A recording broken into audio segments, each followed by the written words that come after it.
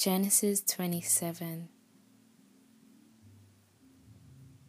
Genesis chapter 27 verse 28. May the Lord grant you dwell from the skies and from the fertile land. May He grant you abundant grain and fresh wine. May people serve and bow before you.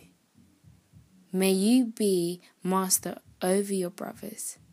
May your mother's son bow down before you. May anyone who curses you be cursed. May anyone who blesses you be blessed. Jacob's promise for safe journey and 10th of everything given. Genesis 28:22, Genesis 32:29. God in person, the struggle.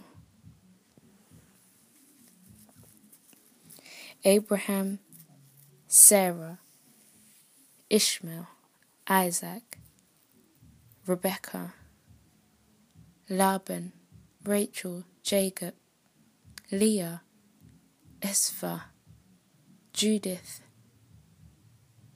Judah, Levi, Reuben.